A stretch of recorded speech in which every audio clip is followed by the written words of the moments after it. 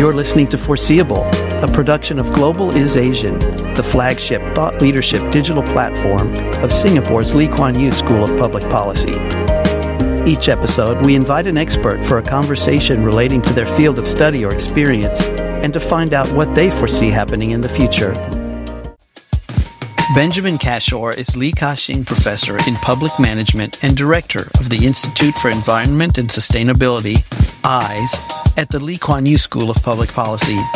He specializes in global and multi-level environmental governance, comparative public policy and administration, and transnational business regulation and corporate social responsibility.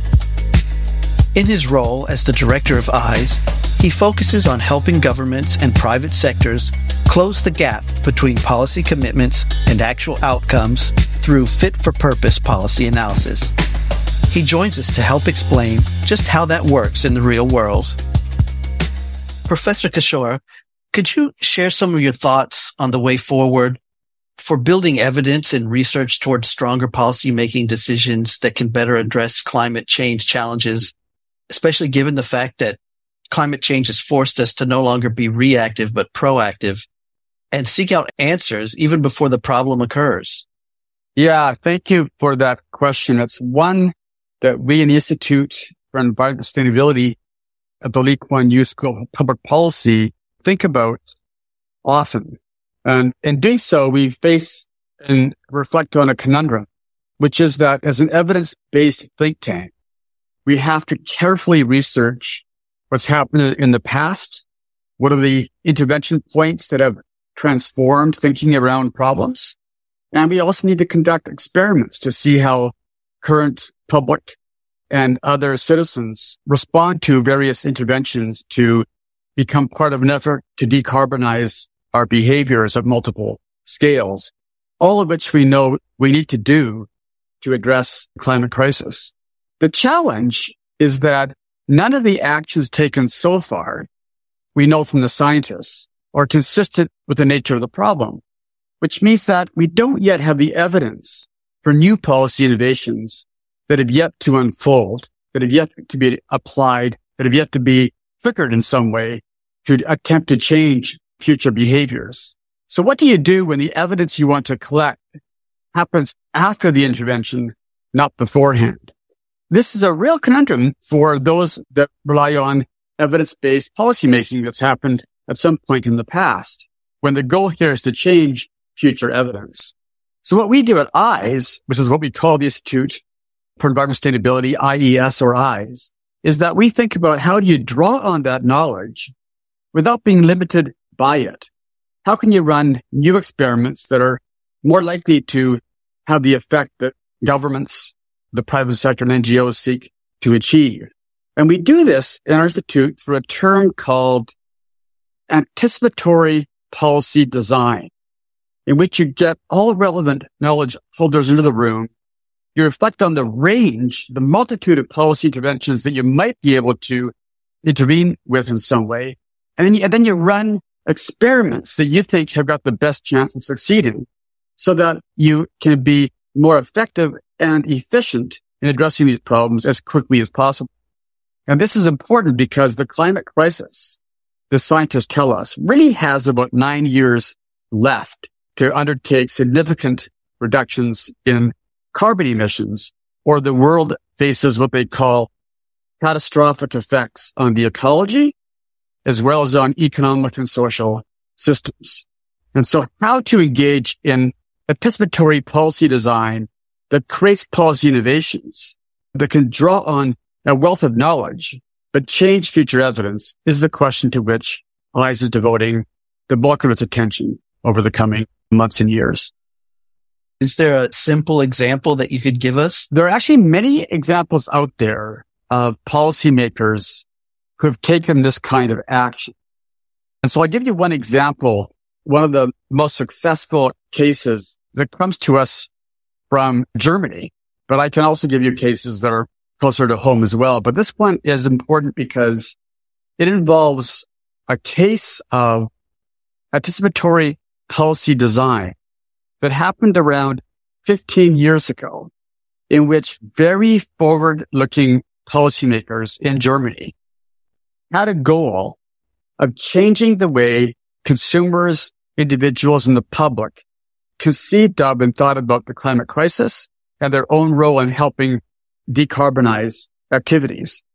So what they did is they said, okay, we would really like to generate increased public demand for low carbon technologies in the form of either solar power or wind generated power. And they knew that as the public could get more involved in these efforts, that could create both the political space, but also the economic demand for new technologies. But 15 years ago, it wasn't like today. And the public, while they were concerned about the climate crisis, were not as acutely aware of all of its dimensions. And so the government said, we don't want to simply respond to what the public is pressuring us to do now. We want to think about what the public wants us to do in 15 years. And so they created a really innovative policy design mix, as we call it in policy studies, in which they said, okay, we're going to give some incentives to homeowners to put solar panels on their rooftops. Now, this was Germany, not exactly the sunniest place in the world, but they knew that politically getting support from the German public was really important for creating the space for decarbonization. So what they did is they created a policy in which they didn't just give subsidies to homeowners. They gave long-term contracts with that subsidy.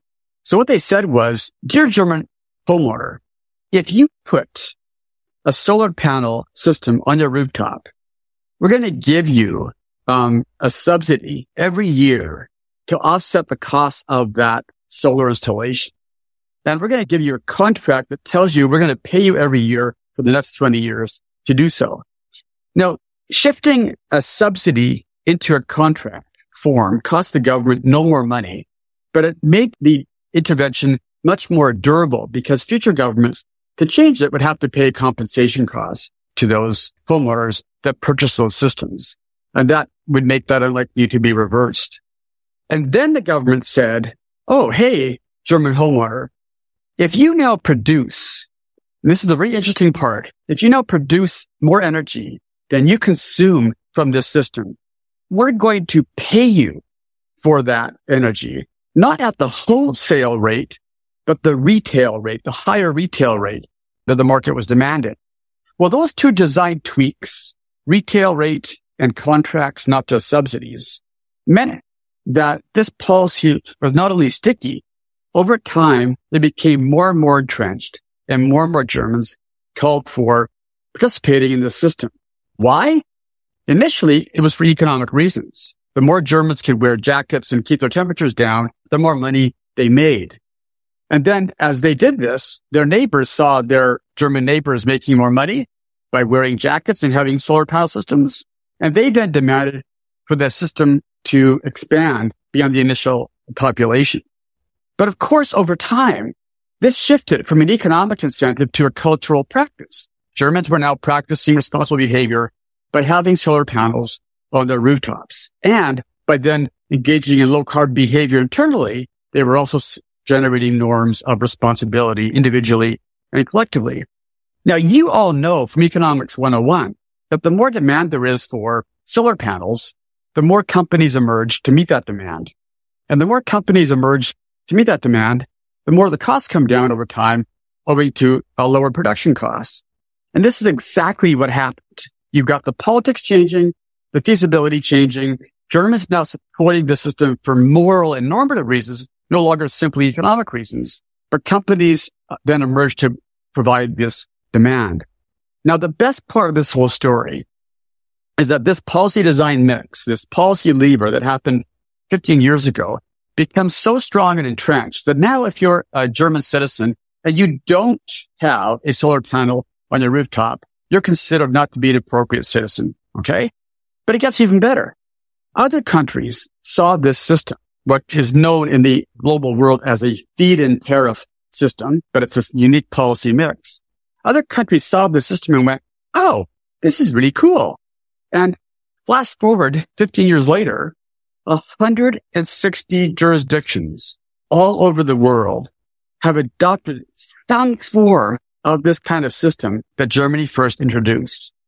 And now we have, without any global convention, without any requirement that countries do so, most countries now have some kind of system similar to the one Germany unleashed. So at eyes, we think, okay, that German example is a great metaphorical example. The evidence that norms changed into the future happened 15 years later, which means that the German policymakers couldn't rely on empirical evidence of that change. That would have been too late to inform the design. But they could anticipate that design impact having on German norms and German politics 15 years later. And they did that through thinking about the multiple steps that a really smart design might unleash. So we now see this happening in the context of, for example, Singapore, within the context of ASEAN. In the last 3 or 4 years, the Singapore government has initiated a number of efforts to decarbonize its sectors from transportation to shipping to consumer behavior to production and consumption of energy systems. All these things are happening now in Singapore. And eyes can play a role in generating design insights of the kind I mentioned in Germany. Little tweaks here and there that seem innocuous, contracts instead of subsidies, that could make the difference in whether or not we as members of Singapore community, members of the ASEAN community, or global citizens achieve these 1.5, 2 degrees warming goals set up in the Paris Accord. But it's a very exciting time. And that example is one that's now playing out in multiple spaces. But whether or not we design smartly enough depends upon generating knowledge collectively around these challenges. It's really encouraging to hear how some smart design and these sort of small tweaks can have such a great effect that will propagate around the world. And I think it's a good stepping off point for my next question. I wanted to refer to something that Dr. Vinod Thomas said recently at the launch of his book, Risk and Resilience in the Era of Climate Change. He said, having lost decades of inaction, now the time has come when transformative change alone can move the needle. It's not enough to do marginal incremental changes, which are the comfort zone of economists. What do you think about that quote? Yeah, I think it's a really important quote. Let me say, Professor Thomas's book was a wonderful analysis on both the urgency of the crisis we're facing, but also the policy tools available to us to achieve these kind of changes. But I would say the following. A lot of talk is on transformation right now, but actually there's some things we don't want to change at all. We want to maintain. So for example, almost all countries of the world have adopted the Paris Accords objectives of limiting warming to no more than 1.5 or 2 degrees Celsius above natural levels. So that objective, we don't want to actually transform at all. That's an objective we want to meet. So we want to therefore transform our behaviors, our policy tools to achieve and maintain these objectives. But this connection between what we want to be resilient, the 1.5, 2 degrees objective, and what needs to be transformed then becomes a very important distinction to be made in where we go to seek transformation. And while it's true, we can't do things slowly. With my colleagues, Levin, Alden, Bernstein, the four of us developed this term, climate change is a super wicked problem. What we did say was that transformation will almost always occur through multiple step processes. So a German example is a really good one. It begins with an economic incentive. It ends up with a normative change through multiple steps involving companies, norms, and cultural shifts over time. So this means that transformation and incrementalism aren't necessarily at opposite sides of the coin. If you think about multiple steps that are fast, each of which have their own logics, but then going from step to step can lead to that kind of change that you want in the tools, in the behaviors to maintain, not transform the objectives we seek to realize on the ground. Thank you. I think that's a really important distinction and a nice holistic context to put that in.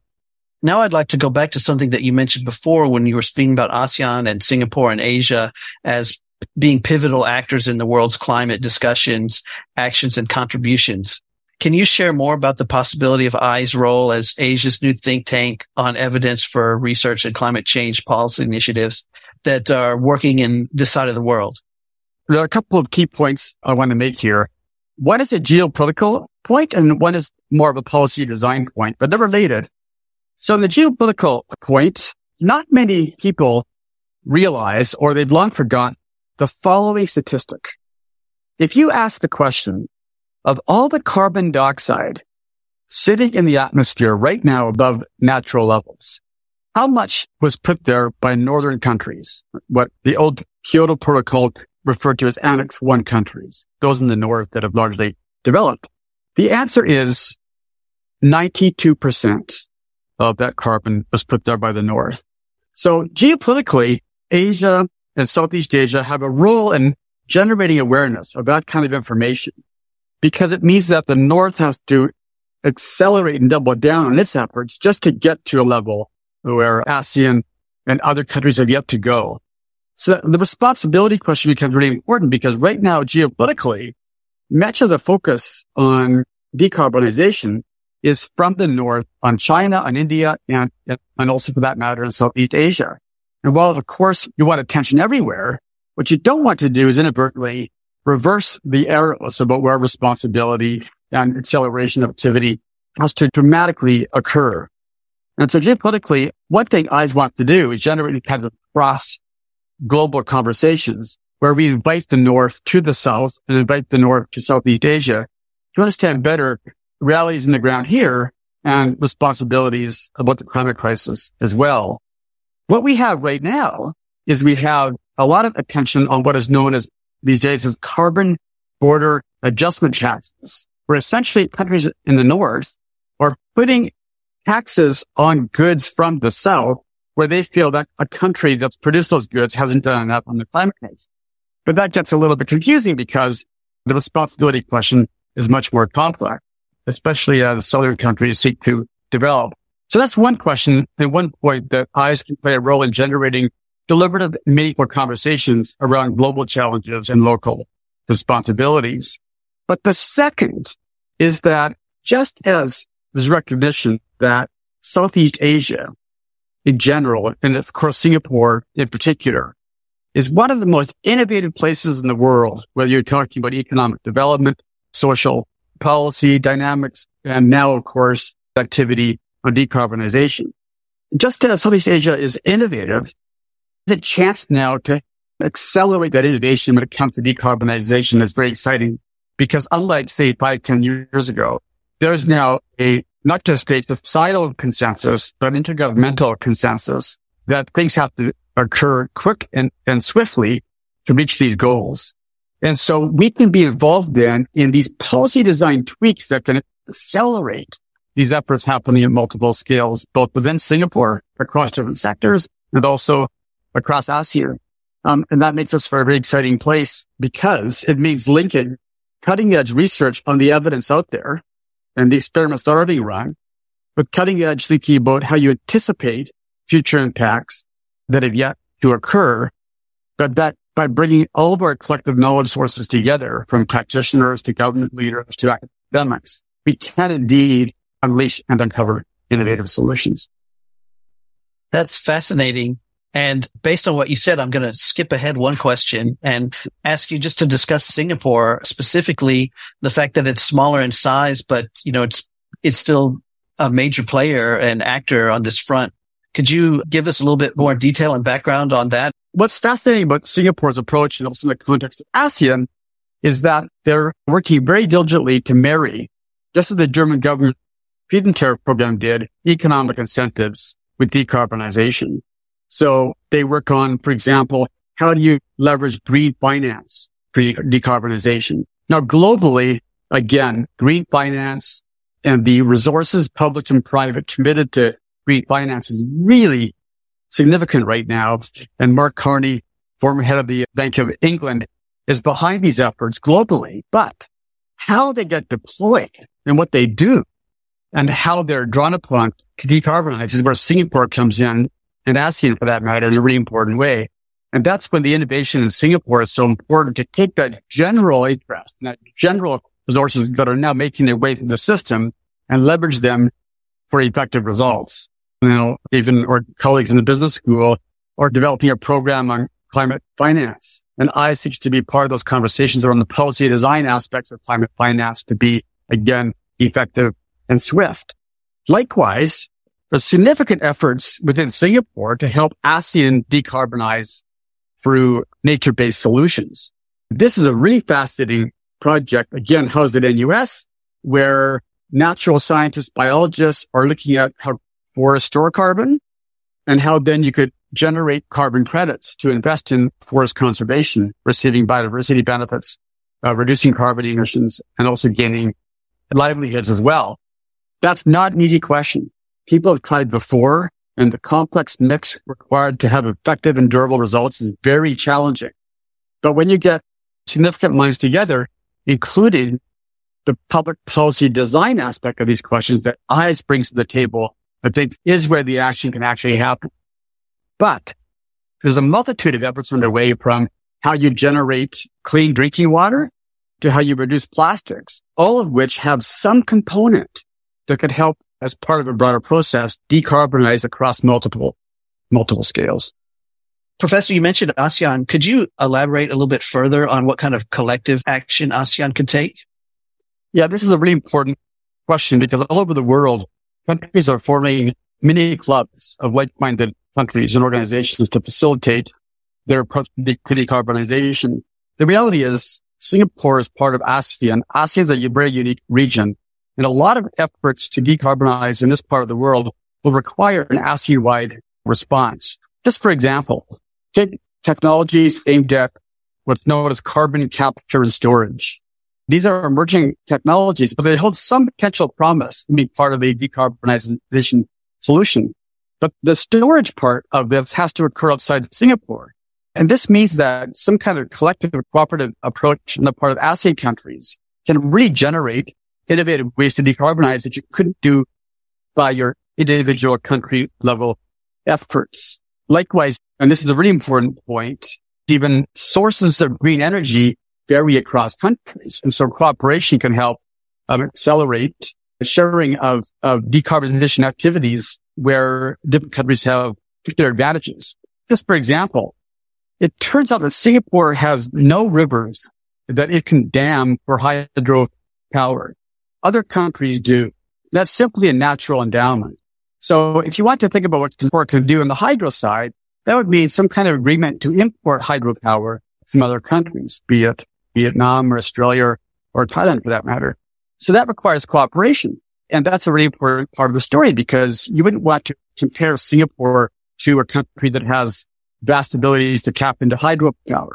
So those kinds of technological solutions that also require financial incentives ultimately require a geopolitical response. And the linking of those knowledge sources, geopolitics with technology and finance, is a really important part of developing what would either be an effective cooperation agreement or one that ultimately doesn't succeed. What about the financing and investing that needs to take place to support this? What are your views on that? What would you like to share about that? Everybody in ASEAN now looks to this potential of financing for both the adaptation and mitigation side of the climate crisis as something that can benefit Southeast Asia. But the problem is, how do you do that in a way that attracts capital and deploys it most efficiently and effectively?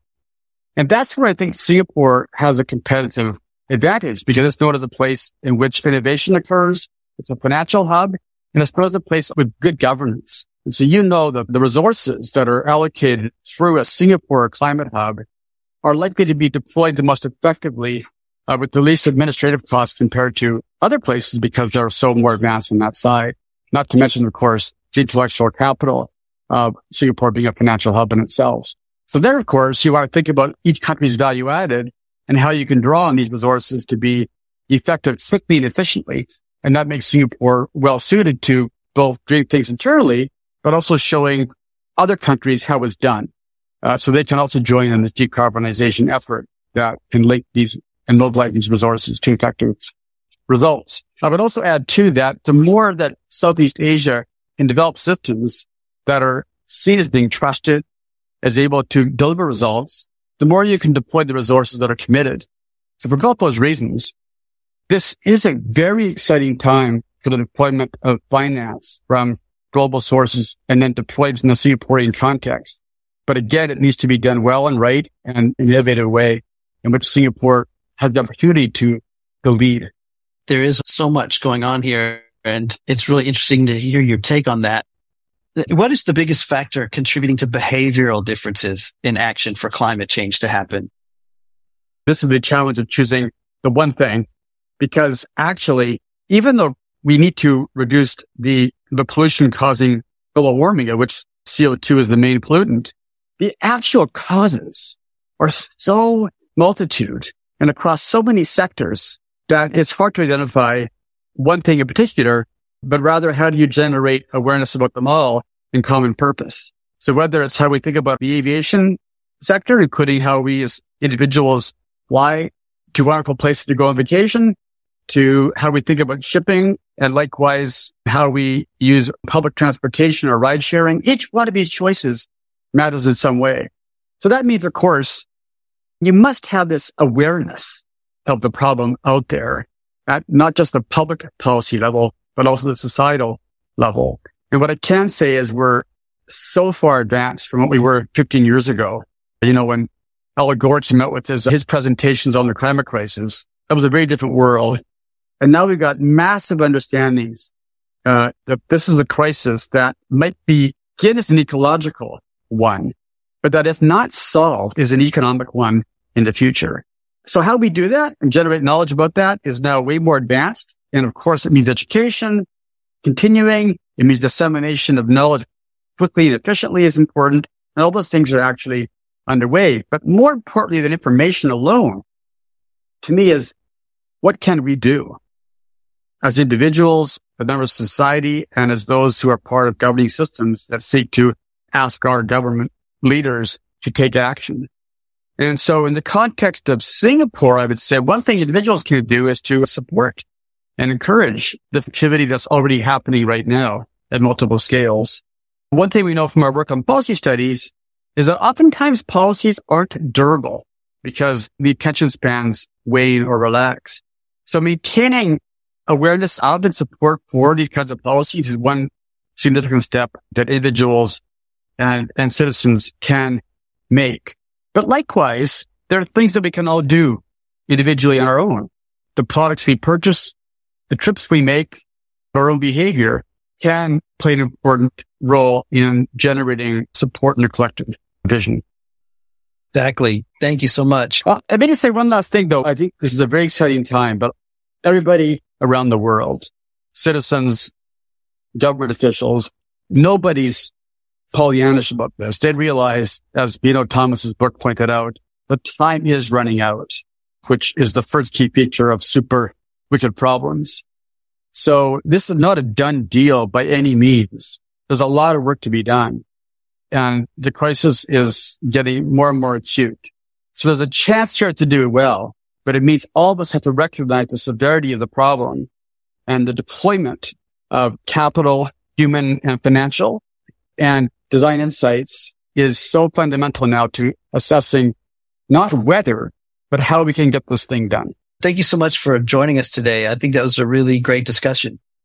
My pleasure. Thanks for taking the time, and really glad to be part of these conversations that require multiple languages and multiple knowledge sources, and the integration of which this kind of conversation helps advance.